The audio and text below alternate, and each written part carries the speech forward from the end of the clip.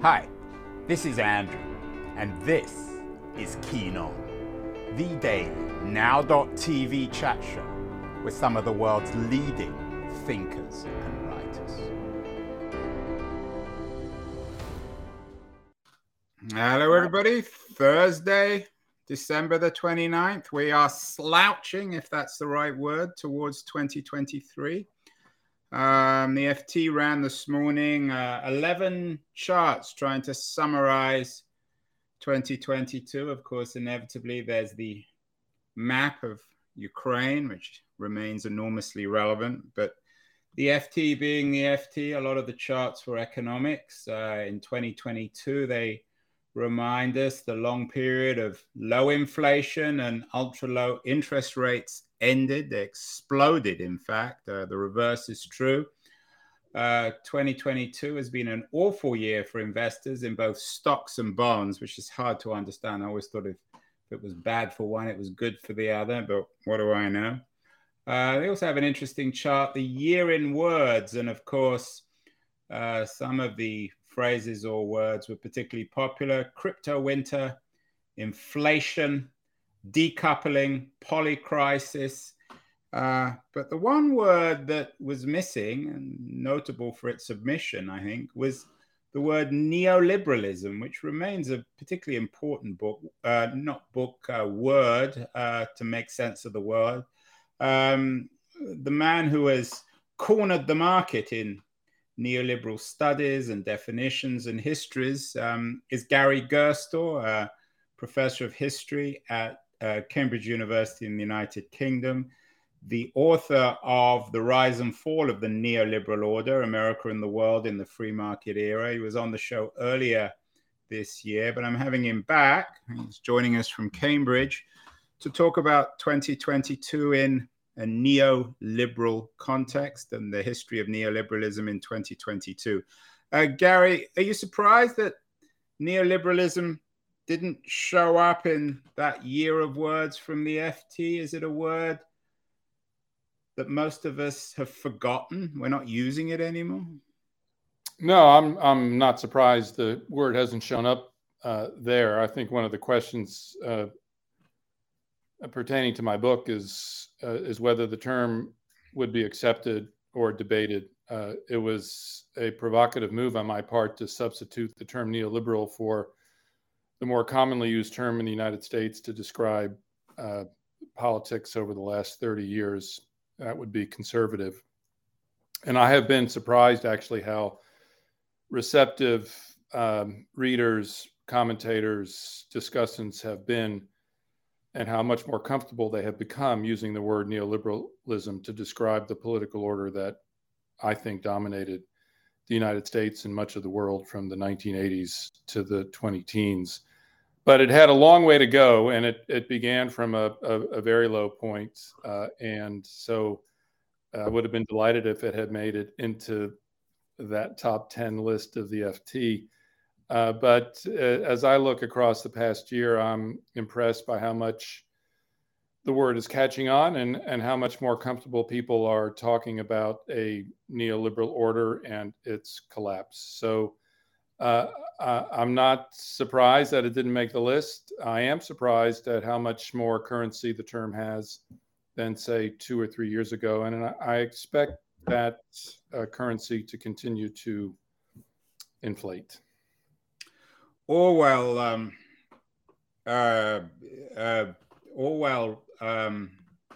Gary reminded us that some words just degenerate into insults. The word he used, of course, was fascism. Is there a danger that neoliberalism will simply become a word used to trash people ideologically? If you don't like what they're saying, you accuse them of being a neoliberal. How would you define the word? And is the meaning of the word at the end of 2022, is it the same as it was at the beginning of 2022? I think there is that danger. I think those who use the term most frequently were those on the left of the political spectrum, and sometimes it was used by people on the left as a term to bash economic policies and other forms of politics that people on the left did not like. If you're suggesting that at times that has been used too loosely and to cover too broad a range of grievances, I would agree with that. Part of the project of my book is to rescue the term from that peril and to suggest it is a relevant term. It is an important term. One of the ways in which I sought to do that was to situate neoliberalism within the longer history of liberalism itself. There was a curious detachment of those using the term neoliberalism from the broader current of liberalism from which it is descended. And part of what I do in my book is to go back to the 18th century and trace the history of liberalisms to give us a better understanding of how neoliberalism is similar to and different from the classical liberalism that has been so profound a force in the world and in politics for the last 200 years. So the danger is there, but I think if I've been encouraged by the degree to which people understand that it is a term with a particular genealogy and a particular history that has to be attended to, and efforts to use it to just demean and dismiss objectionable policies across a broad terrain, that tendency needs to be resisted if the term is to be useful. So I don't pretend to think that the danger of the frivolous use of the term has been eliminated, but I think part of the contribution in my book has been to root this term in a deep and rich history of political thought, which is where it belongs. Who invented the term neoliberal? The inventors of the term are usually regarded to be Friedrich von Hayek, the Austrian economist, and a group of like-minded interwar economists emerging from the Austro-Hungarian Empire. Well, I know that they're the sort of ideological foundations of that, but did they use the term neoliberal?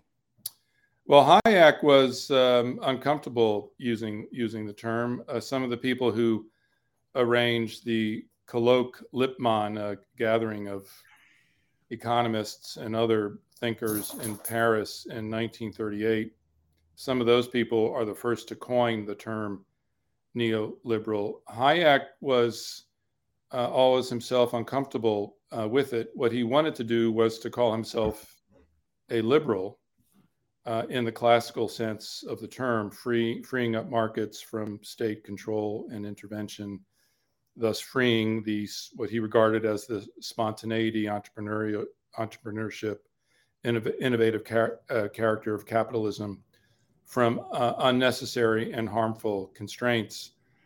So he himself was a reluctant convert to the term neoliberal, and he would have preferred to use the term liberal, as was the case with Milton Friedman, arguably the greatest popularizer of neoliberalism in the American context. But they could not use the term liberal because it had been, in a sense, stolen by Franklin Roosevelt and the Democrats for a program that was much closer to social democracy than it was to classical liberalism. And the success of that theft, bound up with the New Deal and the rise to power of the Democratic Party in the 1930s and 40s, a position they held through the 1960s and 70s, that rise and that political trajectory and success was so massive that the term liberal became associated with government controls and direction of the economy, the broad intervention of the government to erect a social welfare state, to cushion the effects of untrammeled capitalism, to provide a safety net to people, to put individuals in the position, recognizing that they needed assistance in gaining and enjoying their freedom. All this runs contrary to the classical meaning of liberalism. Yeah, it's linguistic irony. There are many, but if you know the way in which liberal and neoliberal are used in the American political context are the opposite. Your book has done very well. It was shortlisted for the FT Business Book of the Year for 2022. It deals, of course, with the rise and then the fall of the neoliberal order. In 2022, Gary, has the neoliberal order and neoliberalism continued to fall? When you go on the internet, of course, you can find everything on the internet, but you can find articles about both the slow demise of neoliberalism, but then, of course, the idea that neoliberalism is behind the rise of unpleasant political movements like the new government, the Giorgia Meloni government in Italy. So what's 2022 been like for the neoliberals? Well, my book was published in April 2022. I was writing the last chapter still in January 2022. And one of the events that I had not anticipated, I think few of us had anticipated, was Russia's invasion of Ukraine, which came in February 2022. And I think that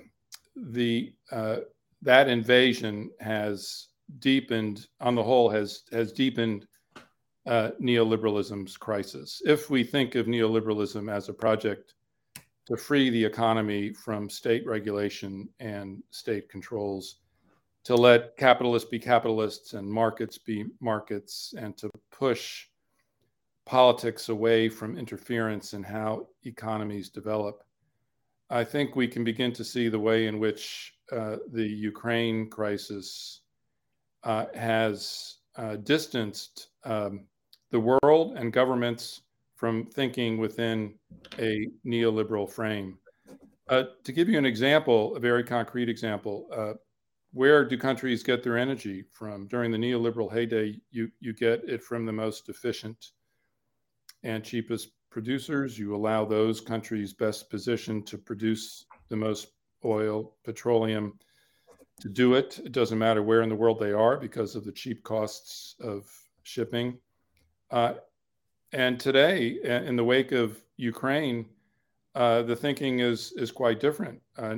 States and nations have to think about assuring a secure supply of oil and other essential resources because national security is involved. One has to protect one's nation, and protecting one's nation means securing the flow of essential raw materials for economic life.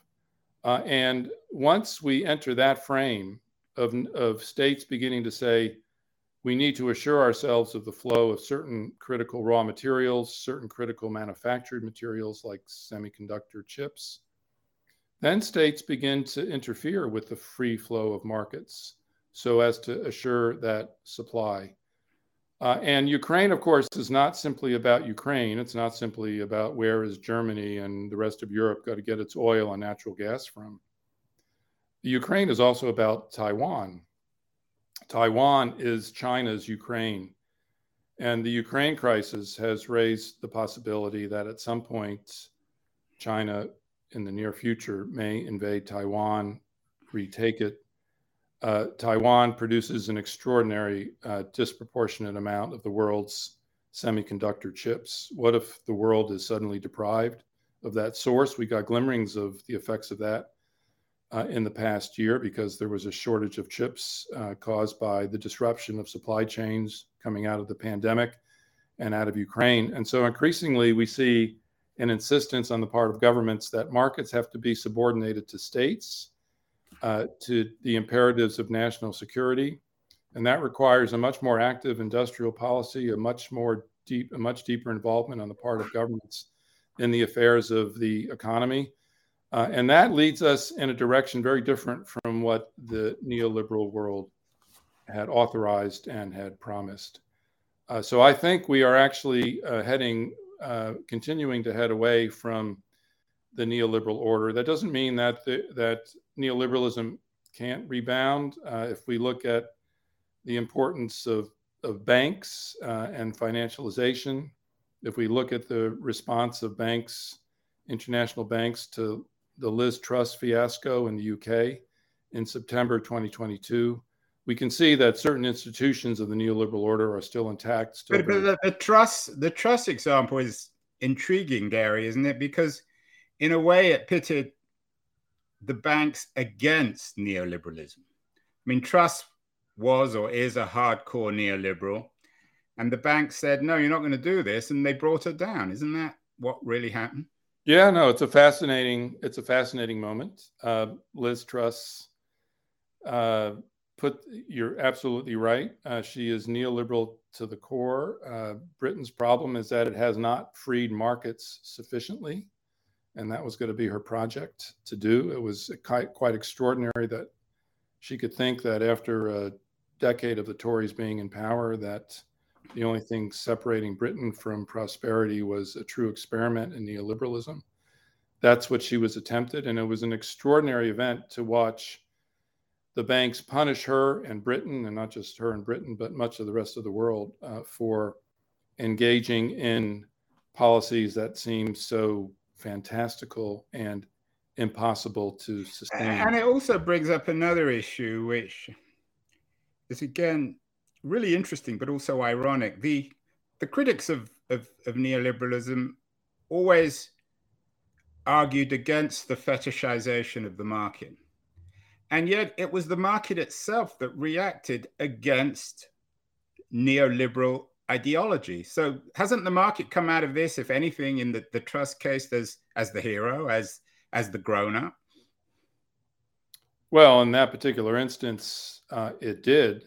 The moment in which we live is a volatile moment, and it would be an error, I think, to impute to any one set of actions a future that will endure.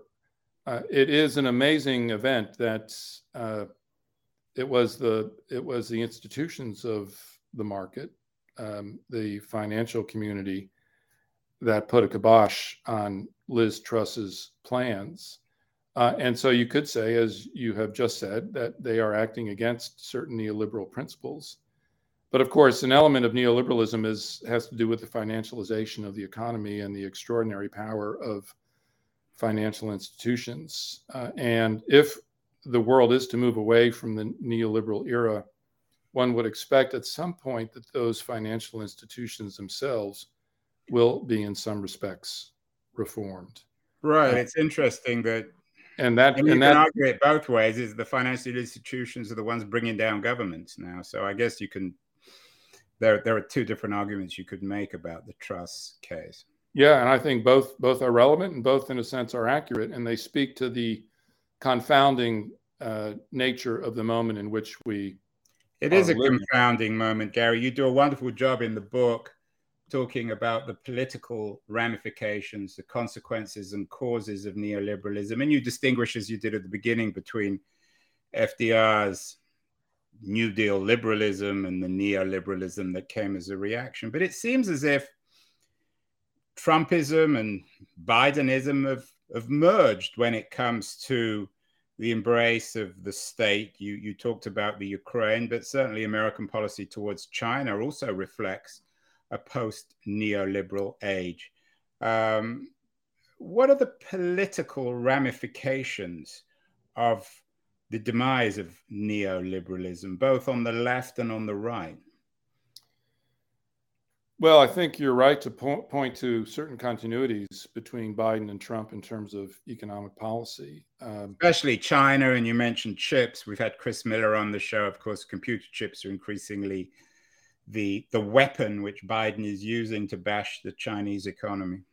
Yes, one of the guiding principles of the neoliberal age was that if you spread free markets far and wide and you injected them into authoritarian societies, that those free markets would compel those societies to move in a democratic direction. This was the promise of opening up China and including China in the WTO and other international neoliberal institutions and organizations. And what China has demonstrated is that there is no necessary correlation between having vigorous markets on the one hand and liberal democracy on the other. And so both parties in the United States now have moved away from a position that both of them held in the 1990s and first decade of the 21st century, which is that if you inject free markets into authoritarian societies, the authoritarianism will dissolve.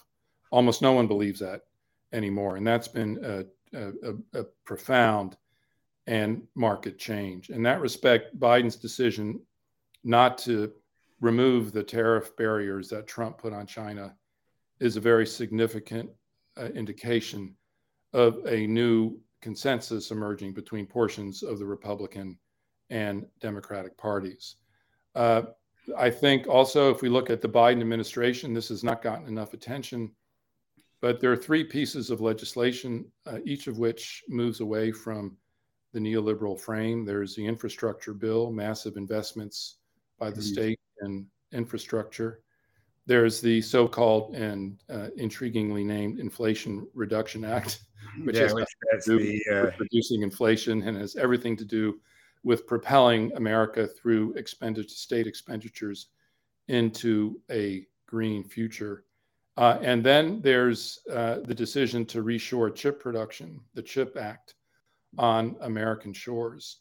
And if what I find intriguing is not any of those actions individually, but if we put them together, we can begin to realize that the U.S. now has an industrial policy grounded in the belief that the federal government, has a role to play in directing industry, investment, and making critical decisions about job creation.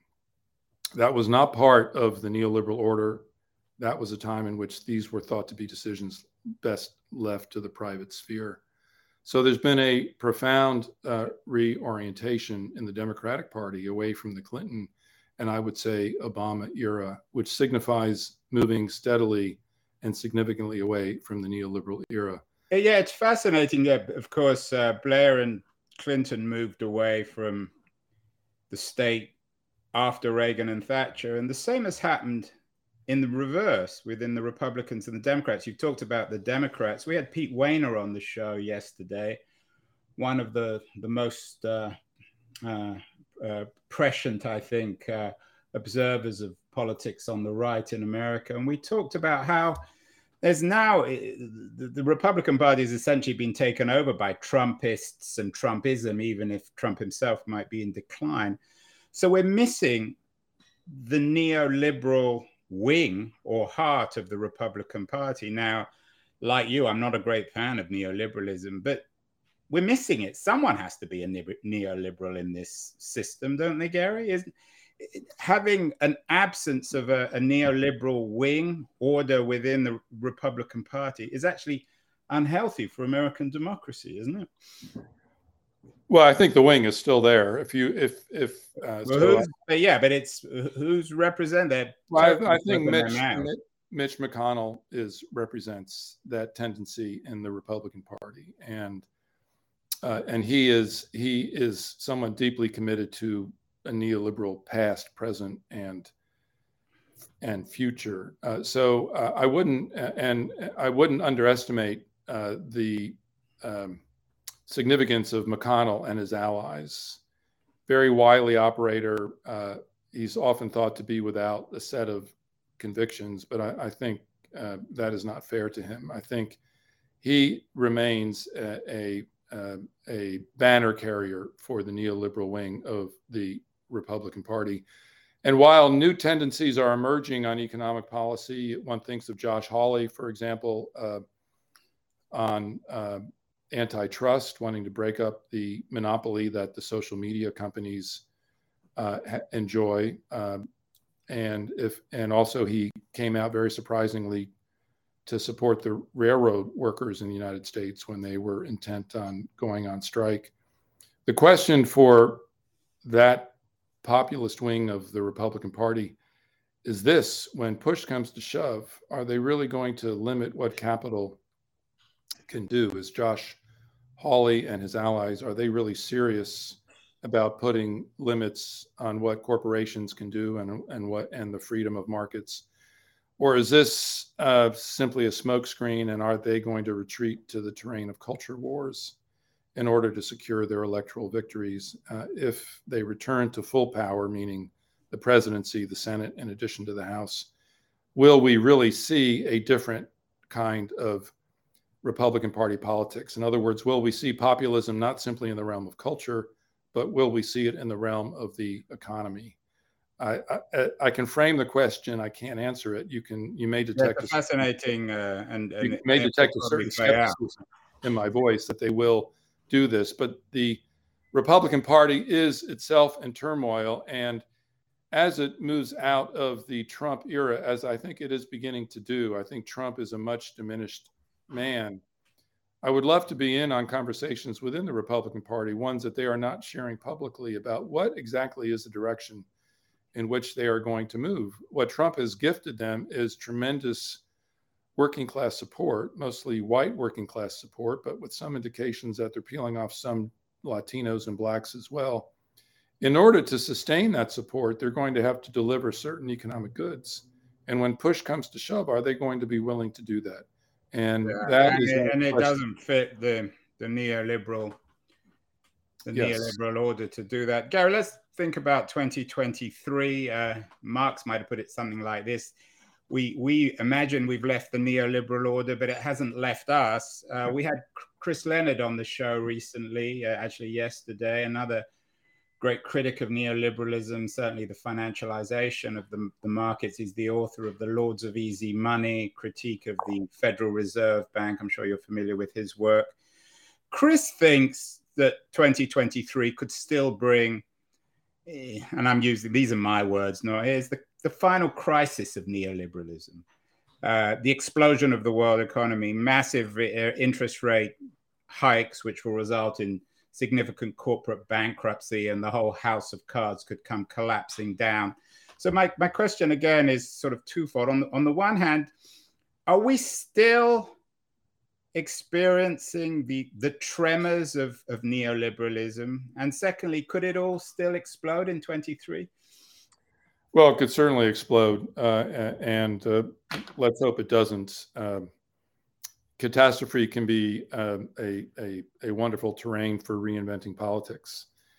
But once you're in a catastrophe, you no longer can control politics. And so anyone who thinks that you can enter a catastrophe with the assurance that you can find your way out of it.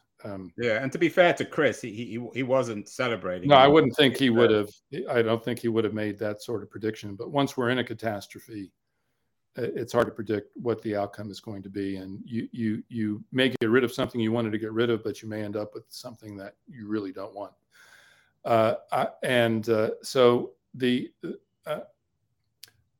I think looking ahead to 2023, the spike, I think the inflation question is quite crucial. And there was an interesting moment coming out of the pandemic when the Federal Reserve began to redefine its role as not simply the guardian of sound monetary policy, but the guardian of the welfare of the entire society.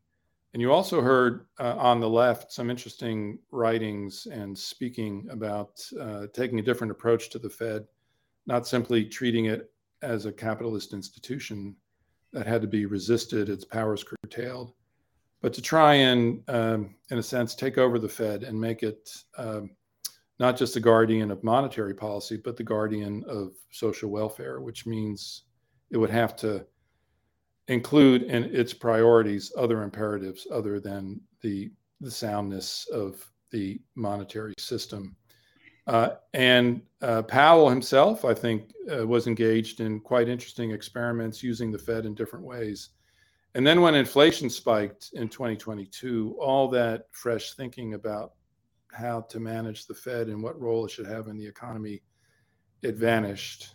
And the Fed resumed its much more traditional role of prioritizing the monetary system above all other considerations. And the question for 2023 is, if inflation is brought under control, and there are some signs that the pressures on inflation are easing, will that allow a conversation about reforming or reimagining the Fed to continue or resume? And if that occurs, then we might be able to spark a conversation of rethinking the kind of financial system that the world should have. Any political order that achieved the strength and prestige of the neoliberal order, it survives not just on ideology, it survives on developing institutions that become quite powerful and influential. And even when the ideology crashes, and even when an idea system loses its legitimacy, those institutions are still in place, shaping our life. We no longer live in the era of the New Deal order that dominated American politics from the 30s to the 70s, but certain institutions from that order continue to survive and influence American politics. I think we have to apply the same frame to the institutions of the neoliberal order. And a very important question is, what kind of reforms should and can be instituted in the realm of finance to ensure the continuing move away from the national and global economies, away from the neoliberal order? And my hope for 2023 is that inflation will be domesticated enough to the point where that kind of conversation, which had begun during the pandemic, can resume. And I think a resumption of that conversation would be a very interesting development.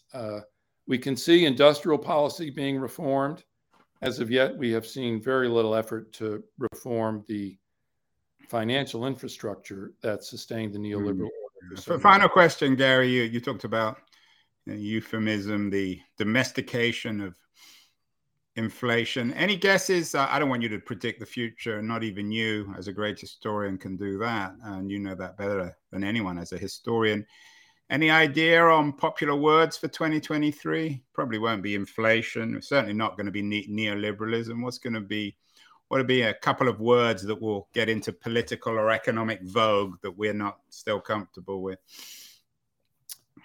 I think industrial policy was that on your list?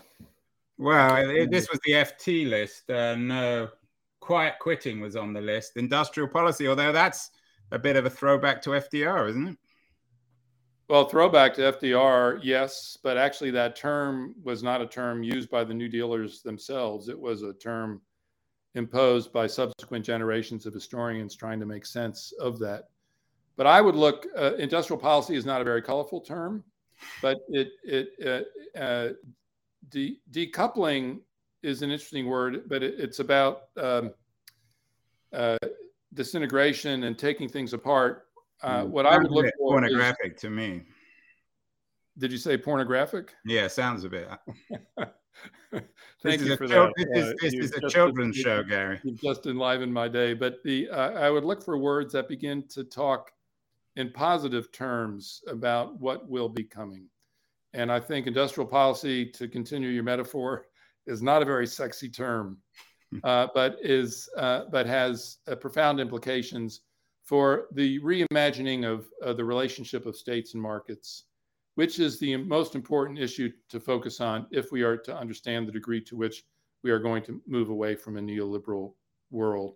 It involves a reassertion of the prerogatives of states over markets, which reverses the valence that was dominant during the neoliberal age. Excellent. That was